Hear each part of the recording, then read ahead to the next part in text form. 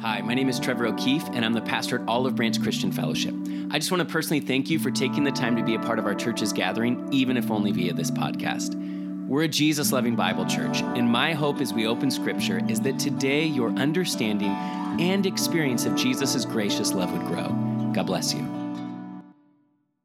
So, John's Gospel, chapter 3, and then for extra credit, you can turn to Galatians 3 as well.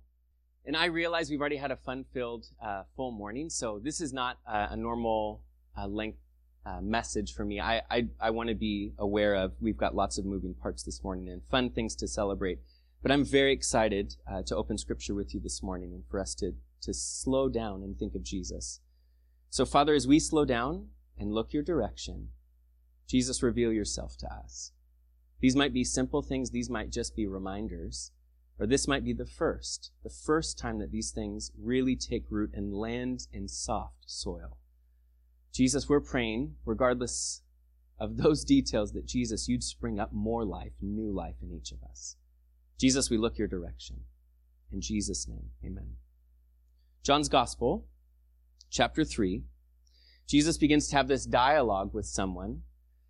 And in the middle of that dialogue, he makes the statement, John's Gospel, chapter 3, verse 14, "And as Moses lifted up the servant in the wilderness, even so must the Son of Man be lifted up, that whoever believes in him should not perish but have eternal life.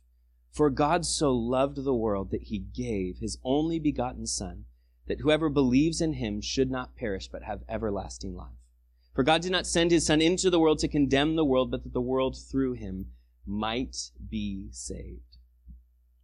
I don't know about you, but for me this week, as the week played out, I found myself feeling like I was stepping into the season of Advent in a much deeper and more profound way than even the last 3 weeks as we've been kind of journeying through our Advent season. And what I mean by that is that Advent is for us to slow down in busy, chaotic humanity's existence, to intentionally slow down to recognize the brokenness that exists in our world and the tension that exists in each of our hearts. The tension of trusting and waiting on a good God to make the world right again in the midst of brokenness and chaos around us. And so for me, I felt more like I was stepping into the Advent season this week than the previous couple of weeks, just because of even new mandates and a new wave of COVID and new headlines taking over things across the nation. Even in our local community, where we're now, as a church, having to shift gears yet again. And it's left me with that tension of waiting on the good God to make what's wrong right again. It's intentionally meant to take us back into the shoes of ancient Israel, to slow down into this rhythm and season of Advent, to try their shoes on, where they in tension waited for a Messiah, a deliverer. It's the tension that we, the people of God, the followers of Jesus today feel, where we look for the one who promised to return and to redeem and restore, to restore the world back into its prior glory. That's what we're waiting for.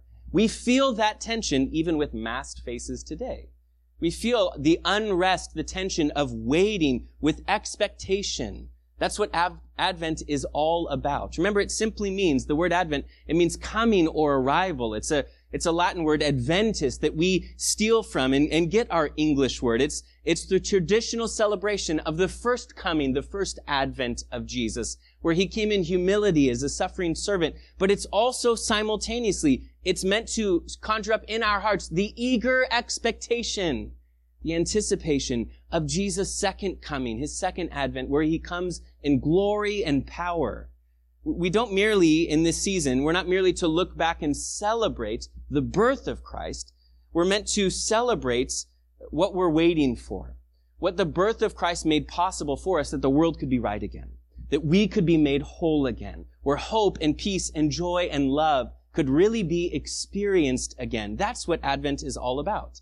Remember that this goes back all the way to the 4th century, where you have a Roman Empire that's made Christianity really the dominating religion in the world. And one of the decisions that the government, or that the emperor during that time made, was he then shifted a celebration of Jesus' arrival to overlay some of the pagan holidays that existed in the month of December, so that they would be underneath the shadow of the massive celebration of the one thing worth celebrating that's really changed the world, that God came down and dwelt among us, Emmanuel, that he arrived. By the 5th century, it's just 4 years, historians tell us as early as 4 years after that mandate of Christians following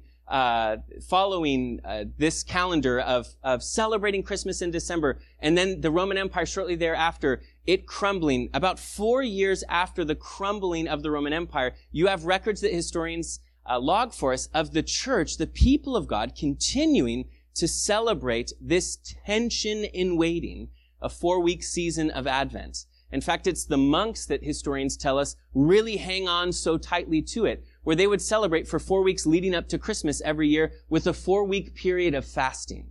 And before you feel really like you should deeply admire these people, the monks, the ancient monks, also brewed beer. And I have a friend who's a brewer here in San Diego, and he says this is where Belgian triples and quadruples came from, was that era. And if you've ever had a Belgian quad, it feels like you've just eaten a loaf of bread. And if you had more than one on an empty stomach where you hadn't eaten in a week, it'd not only fill your belly, but you probably couldn't feel your face afterwards either, much less your hunger or emotions.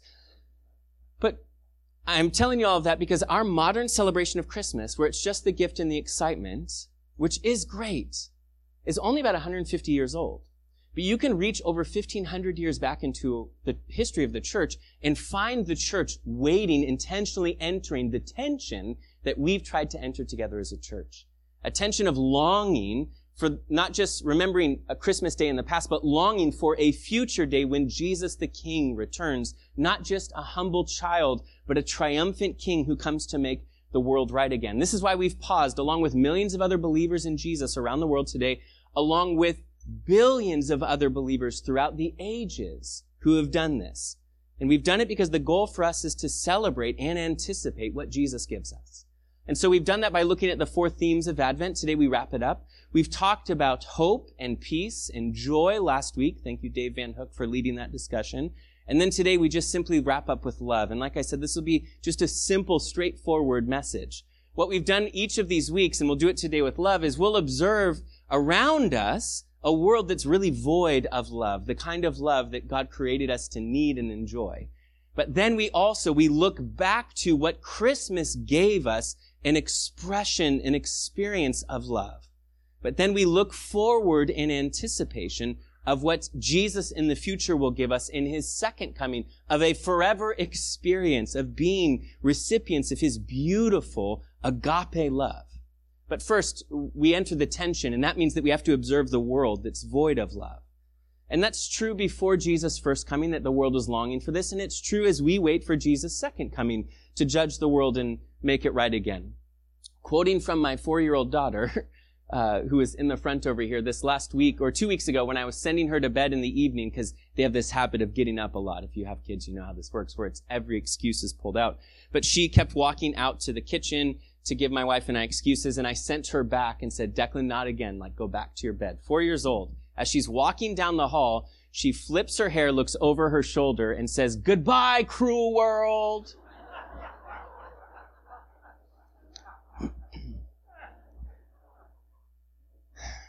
Pray for us.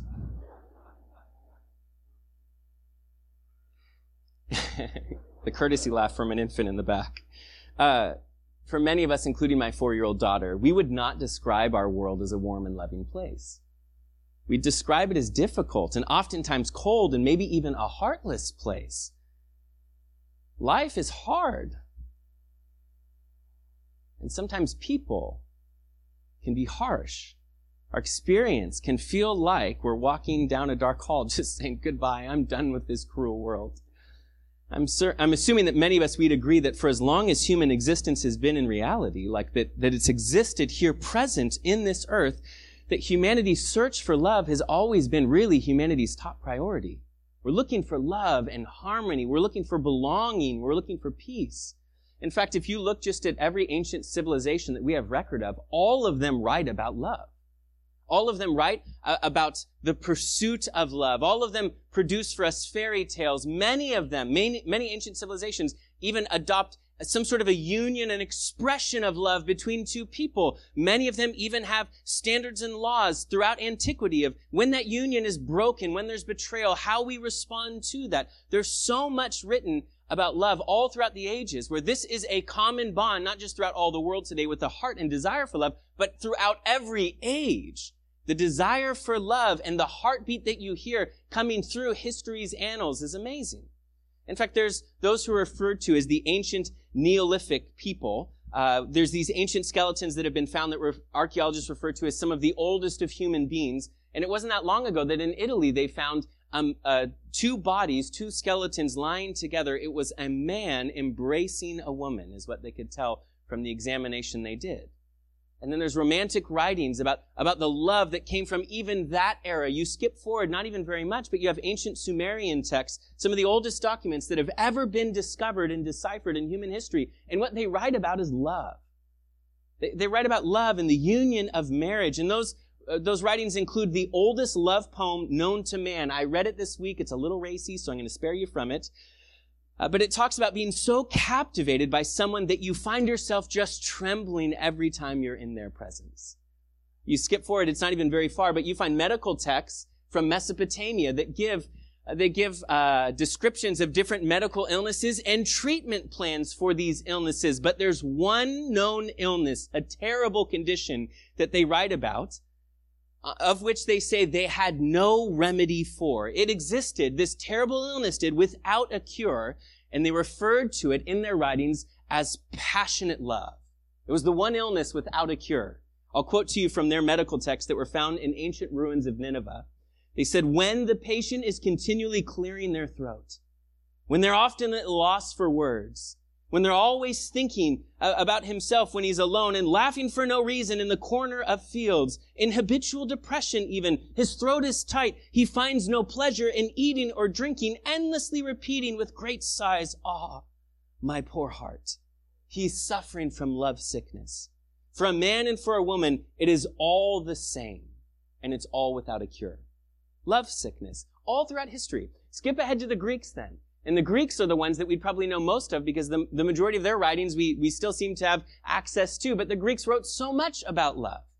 You probably know that in the Greek language, there's 4 dominating words that were used to describe love, where they took the idea of love and brought poetry to it. They took it and opened up to explain that love is such a powerful thing that just to have a singular word wouldn't make sense. In fact, some would say, because there's 3 additional words for affection that describe a form of love, that maybe there's even 7 Greek words for it. But the 4 dominating ones you probably are aware of. In the Greek language, there's storge, it's speaking of the love of a family. There's phileo, it's the brotherly love, the city of Philadelphia. It's an affectionate love that's platonic. And then there's eros, it's an erotic love. It's a sexual love, an attraction. And then there's this other one, agape. Agape love. It's a self-emptying, unconditional, often described as a divine love. And then if you look in Greek mythology, the greatest love that's staged for you in Greek mythology, the highest form of love is not eroticism. It's not even a familial bond. No, the greatest form of love is this self-emptying, self-sacrificial love, agape. In fact, get nerdy with me for a minute. In Greek mythology, there's actually a character known as agape.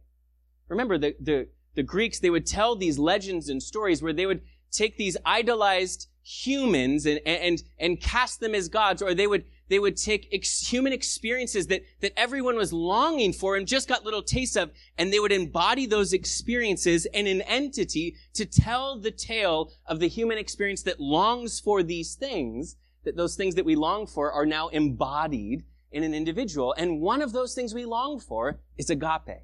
And I'll be fair, in Greek mythology, as you read it, you start to realize that some of these stories are conflicting. The reason they're conflicting is because they're written over generations with many different people contributing to these myths and legends. And so some of the narratives begin to conflict. And this is one of those individuals that there's 2 different origin stories for. I'll give you both of them really quickly. The first origin story for agape is that agape was this woman who came to realize that she did not need to fight for the love of a man. In order for her to find her own identity and her sense of self, it was not contingent upon her having a man in her life to love her. That's what she realized in Greek mythology. She was agape, without the need of an outside source of love to empower her to be who she was. Are you tracking? In fact, the more independent agape became in Greek mythology, the more powerful she became and the more beautiful she became.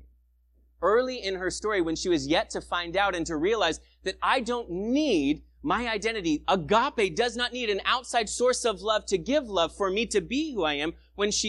Before she had realized that, it describes her as just being a simple woman without attractiveness connected to her. And then by the end of her story, she's become so attractive, so beautiful, because she's realized this is who I am, and it's not requiring that someone love me for me to live in my identity, for me to give agape love to dispense it. Think about this. Agape love is this unconditional love. It doesn't need something or someone outside of itself to stimulate or initiate that kind of love. It's a powerful love that's most beautiful when it's given without needing to receive. When it's isolated and not contingent upon any other person or condition to exist, when it just is given and expressed. In mythology, Agape had an older sister. Her name was Aphrodite. And if you know much about Greek mythology, she is the deification of lust. She embodies eroticism. And in Greek mythology, the Greek gods turned away from Aphrodite and turned to pursue Agape because they realized over time that her love was more powerful. Think about, that's the backdrop that then God says, and God so loved the world that he gave agape to this world. Where even amongst legend, even amongst stories in that culture, the people had come to realize that we can chase eroticism as long as we want, but it doesn't give us what we want. We've come to realize that what we need is a love that can love without getting. A love that is given without requirement. A love that is given and expressed freely. It's the love that we talk about often. The love that says you're fully known and yet somehow still fully loved. That's what agape is. It's interesting. The other origin story, it's really simple, is that agape actually wasn't a god. Agape was just this ordinary being. But the love of agape, when experienced by others, even the chief God of heaven himself, when he experienced it, he came to recognize that the one who came in humility, agape, was so much more than anyone had initially thought. And at the end of that myth and mythology, the gods have recognized, no, you have been this powerful entity, a powerful force, a God among us the whole time. But we failed to recognize it because of your humility. We overlooked the beauty, the power of agape, but now we've come to see it. Christ leaving heaven, taking on flesh, the agape of God, tabernacling among us, taking on flesh to be here. This is what we celebrate at Christmas. Something the world overlooks, but heaven itself is shouting about, saying, you're missing it, you're missing it, you're missing it. The greatest gift you've been given, ever given, is the gift of his agape love. That is the context, the cultural context, that the gospel writers begin to write about. Behold, what manner of love, agape, the Father has given unto us. This is the expression of the love of God. We live in a world void of love. If we borrow just the wise words of the young 4-year-old sage that lives in my home, it's a cruel world. And as humanity is determined to chase what it cannot find as the allurement of lust in place of true love, as it begins to lose its luster in so many hearts, that real, satisfying, unconditional love then can be found, and it's found in the person of Jesus. That's what we celebrate at Christmas. That humanity's search for love, it's true, it's always been a search really to be loved more than it was looking for an object to love. We're looking for a safe space to be loved and then to reciprocate to that love. And what Scripture tells me is that I am able to love because I've first been loved by him. Because I first received and experienced the powerful gift of agape coming down. That all other loves, all other passions, all other allurements pale in comparison and are pushed aside because of what I've found in the expression of heaven of agape. We observe a world that's void of love, but we remember We remember, that's the second thing we've done each week in the series. We remember what Jesus' arrival did for us. Jesus' arrival was the expression of God's agape love for this world. The gift of Jesus, Christmas, the first Advent, was God's expression of love for the world. Look at what it says about Jesus, the gift of agape to this world. For God so loved, he agape'd the world that he gave his only Son, that whoever believes in him should not perish but have everlasting life.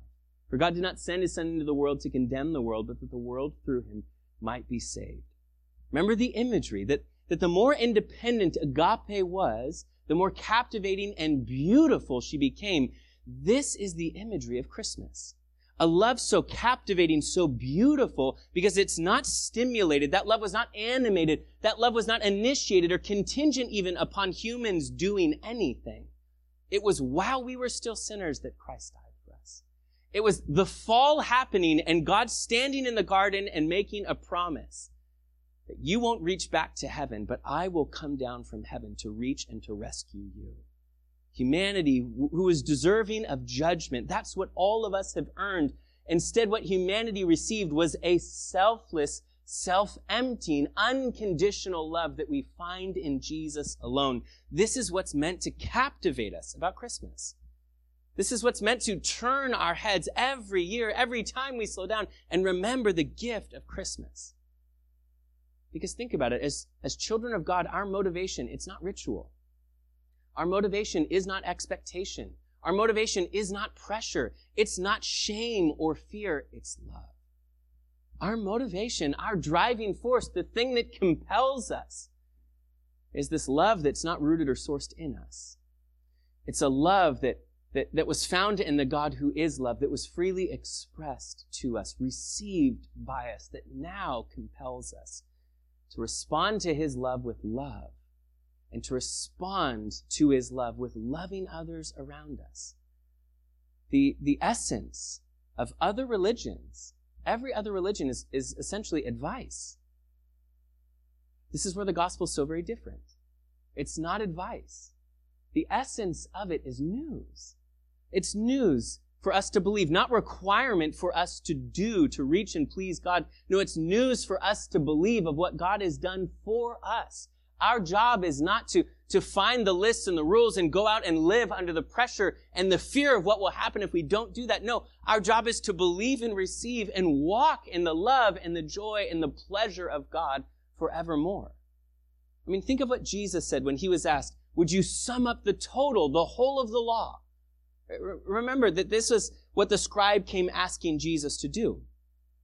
And he's really, when he says, can you tell us what is all of the law and the prophets? Can you sum it up? That's what he's asking. Can you sum up all of the Torah? He's asking Jesus to tell us what's the point of it all.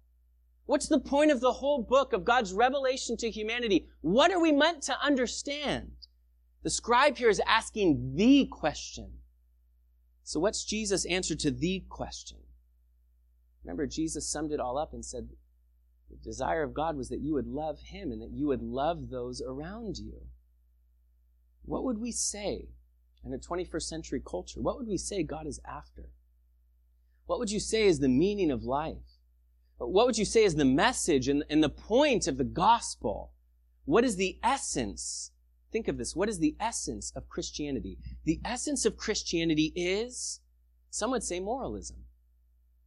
The essence of Christianity is, it's fear. It's a delusion. It's pressure. It's exploitation. But according to Jesus, the essence of Christianity is love. Agape. That's the whole thing. The essence of it is love. That we would receive and experience the life-transforming love of God. The agape that turns our eyes away from every other passion and pursuit and thing we thought that would fulfill us, where those are found empty, and what we find is we're drawn now to this other thing that was easily overlooked before, but now shines in its beauty. We look towards Jesus, the gift of God's love for us. That's the core of the Christian message. It's the immovable, irreplaceable revelation and depiction of love. That's the core of it all. Love is the essence of the Christian message. God lovingly creating this absolutely perfect place. And then God lovingly fashioning mankind in his own image to enjoy the beauty of that place. And even though mankind then rebels against God, badly damaging themselves and forever corrupting all of creation with it, God then promises, he steps in, promising himself to come as a deliverer. He then lovingly chooses an imperfect man, Abraham, to be a father of a nation. And then God lovingly gives that man descendants, even though his wife had previously been barren.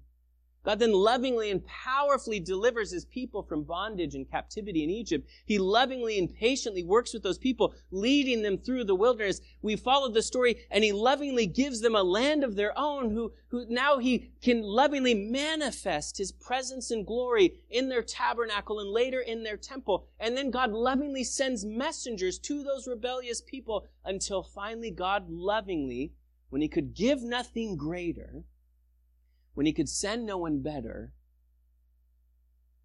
he himself came. And he lovingly embraced a cross. And none of that was stimulated by the beauty that we create. None of that was stimulated, that kind of love was initiated by the goodness that exists in us. None of that was the byproduct of how hard we've worked to earn that kind of love. His agape is disconnected from what I try to do or think and try to convince myself I must do to earn and stir up that kind of love in his heart for me. His agape is just lavishly given. In Scripture it says, who for the joy that was set before him, he endured the cross, despising the shame, and is now sat down at the right hand of the throne of God. We live in a world, it's void of love. We know that. But we remember Jesus' arrival's expression of God's love for that broken world. The gift of Jesus, Christmas, that first Advent, was God's expression of love for our world. And what was a shock about it was not just that he came, but that when he came, Jesus in the end would be treated by God as an enemy so that you and I could be received as sons. Yeah, we have a world that's void of hope, but we look towards Jesus, the expression of Jesus' love, of God's love for this world. The cross of Jesus then becomes, once and for all, the proof of that love. If the birth of Jesus is the expression of God's love for the world, the cross provides the once and for all proof of that love.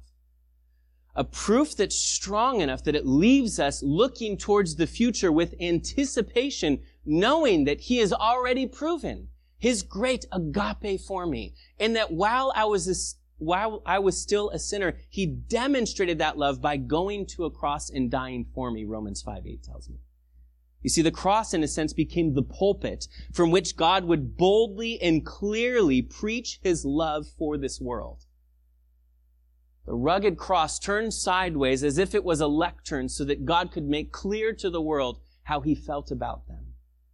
You see, the purpose of this season, yes, it's to turn our minds to what happened in Jesus' first coming, but it's simultaneously meant to awaken our hearts to the hope of what will come with Jesus at his second coming, of what we will share with Jesus in his second coming, that we are meant to, in this season, turn our heads and our hearts towards the one who promises, he proclaims, behold, I make all things new again.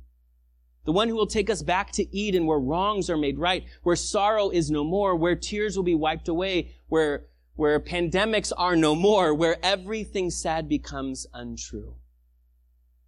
In Jesus, we have what we've always needed and always hoped for, what we've always longed for. In Jesus, we can be fully known and yet fully loved. This is what we're searching for. For us, that's what our search has always been. It's been a drive to be loved. And we find its source, we find its answer in Christmas, in Jesus, the expression of God's love for us. Think back real quick to where we began in John's Gospel. Because Jesus doesn't just express here, or Scripture doesn't just express that Jesus is the expression of heaven's love for the world.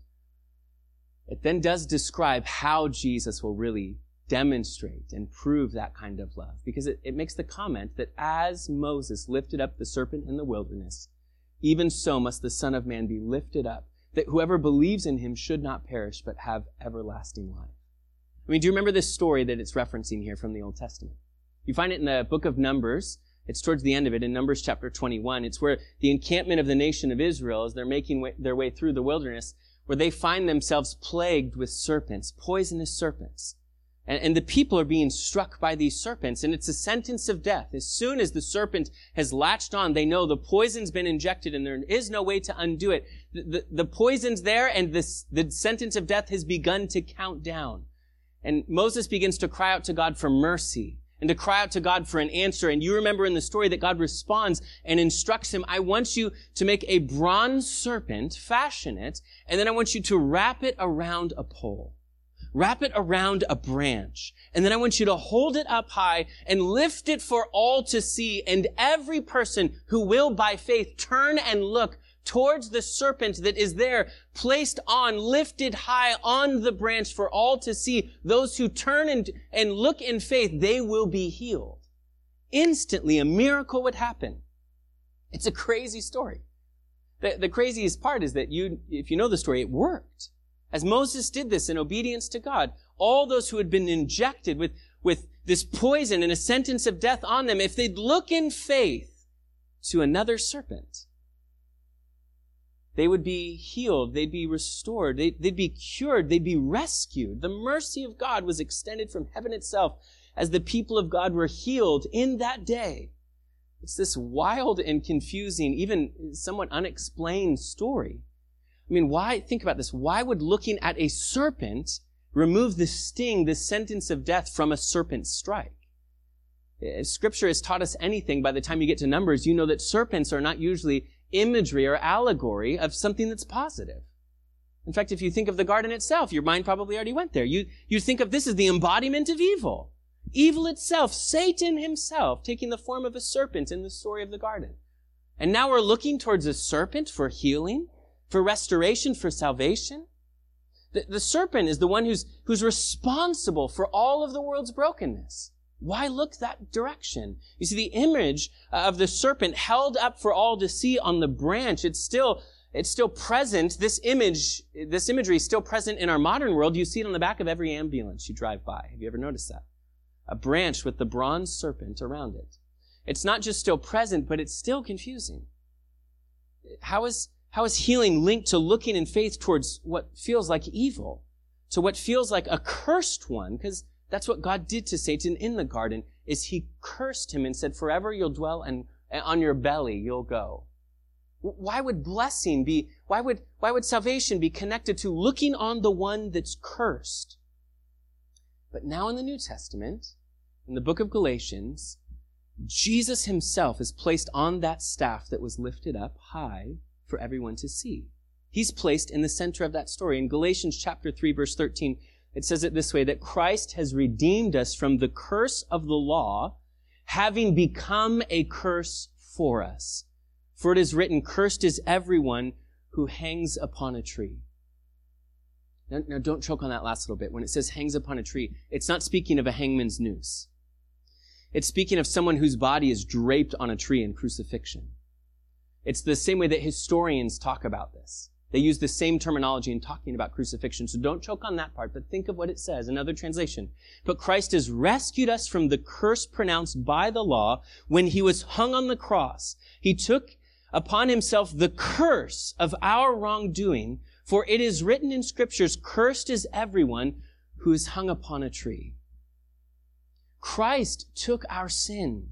He would embody the curse that our rebellion and my sin has brought so that we could look upon him in faith and have the sting of death and the penalty of our sin, the curse of our rebellion, have it be removed. That Jesus is placed into that imagery, that it was always looking forward to the one who would come from heaven and who would take upon himself the curse of all of humanity. It's Jesus in the Garden of Gethsemane, feeling the weight of our sin beginning to hit him when he's crushed and crumbling there. And he says, Father, is there any other way? Let this cup pass before me. Cup is judgment. In fact, speaking of judgment, bronze was what the altar was made of. The judgment of God was appeased there. The righteousness of God was met when the blood of an innocent sacrifice would cover the top of the altar. That image of a snake, the cursed one whose blood would be shed so that the righteousness of God could still be upheld, so that the judgment of God could be appeased, so that the justice of God could be served. And all the while, the love of God could be displayed. This was not a moment where God pushed pause on any of those attributes. They all came together in this crazy moment of an incarnation and a cross. Christ became accursed so that we could be the recipients of God's mercy and grace, so that we could become, if he became accursed, so that we could become the blessed and favored of God. And that did not happen because we earned it, nor because we deserved it. It happened because of his agape love. Jesus reveals that character to us. He's the visible expression of invisible God. More than just being good, God is revealed and described as love. That's what Scripture says about him. In 1 John chapter 4, it makes the comment that God is love. No other religion or religious book reveals God as loving. None do. Of all the major religions in the world, only one affirms that there's this personal, loving God who can be known now in this life. Jesus spoke of a God who welcomes us into a relationship with him and then comes alongside of us to comfort us, to counsel us. He's a powerful God who loves us and stands by us. Scripture tells us he is agape. The expression of his nature is to love. The expression of that love, it's not contingent upon our being lovely or lovable. Agape love is so captivating and beautiful because it's this self-emptying love that does not need or seek anything in return. In our world, we're used to seeing the terrible, powerful motivators of fear and shame. But the motivation for a follower of Jesus is not fear or shame, it's love. It's that we're loved without measure or requirement. It's the agape love of God expressed for us and demonstrated and proven for us in Jesus. A love that we are promised we will enjoy forever together with him. You see, the gift of Jesus, Christmas, the first Advent, was God's expression of the love, the agape of God for this world.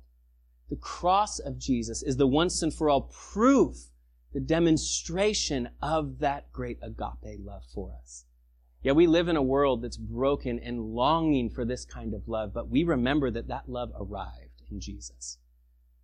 We remember today that that love is found in Jesus. We remember today that we can look away from all these other passions and pursuits that are empty, to look towards the one who is so beautiful. We remember today and we await today with tension and waiting for the future expression of that love that we have forever with him in a new creation, a new heaven, a new earth. Christmas is the celebration of God with us and God overcoming for us. That's what we celebrate. Emmanuel, God with us, but at Christmas we celebrate God overcoming for us.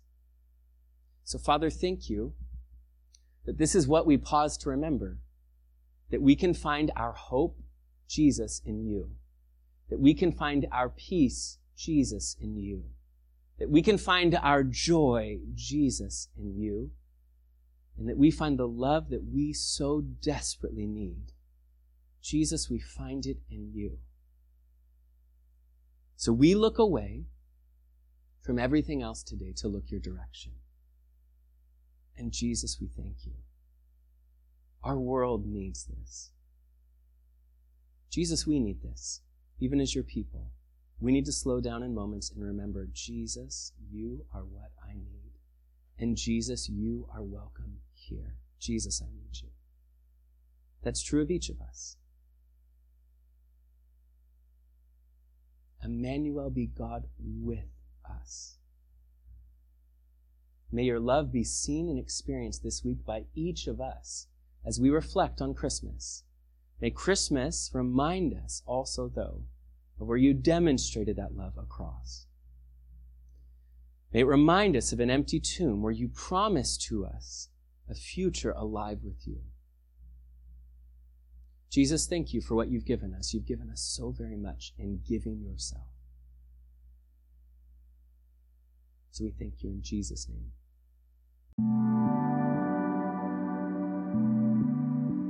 Thank you again for listening to the Olive Branch Christian Fellowship podcast. For more information about our church, go to olivebranchcf.org.